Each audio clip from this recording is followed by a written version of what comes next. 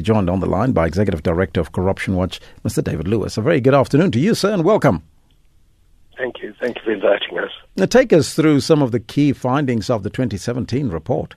Well, the report is really, I suppose, two main themes. The one is to examine what happened in the country in 2017, which was truly a watershed year, a year in which the time to overthrow corruption or begin the process of overthrowing corruption really took root.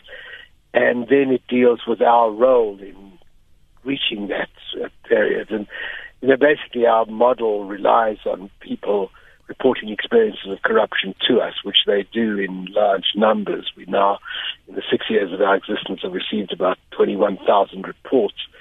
And in 2017, the number of reports received increased by 25% over 2016. So it and a number of other things in 2017 evidences the increasing willingness of people to speak out, to speak up against corruption. And so, that's why we think the time has truly come, and what people need to do is remain as vigilant as they were in 2017 when they effectively removed a corrupt regime, and now to consolidate that and to ensure that we get the government that we really want, we need to remain vigilant. Would you say that more effort on the part of civil society is needed to help fight corruption, especially with an increase of 25% of these reports in 2017? Yeah, well, 25%, there are literally millions of cases of corruption happening every day.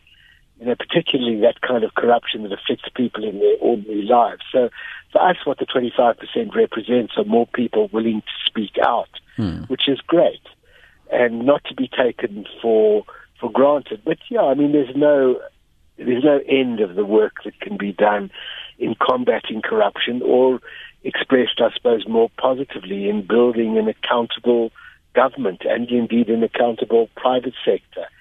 And that's why I say that it's not simply stop corruption, it's build accountability, strengthen the democracy, and there's no time when one stops having to do that. The minute one stops, you land up in the situation that we've landed up in for the last 6 or 7 years.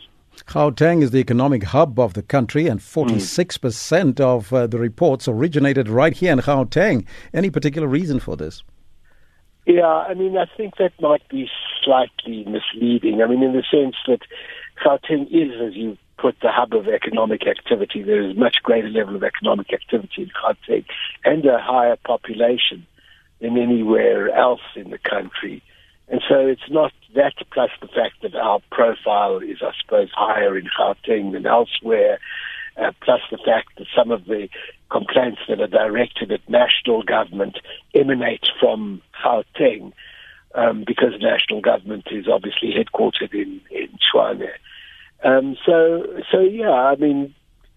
It might also be the fact that a confident urban population is more confident of speaking out than others, and so the centres, the provinces where there are big urban centres, KZN, Western Cape, to a slightly less extent, Eastern Cape, are the places where the most frequent number, the largest volume of reports come.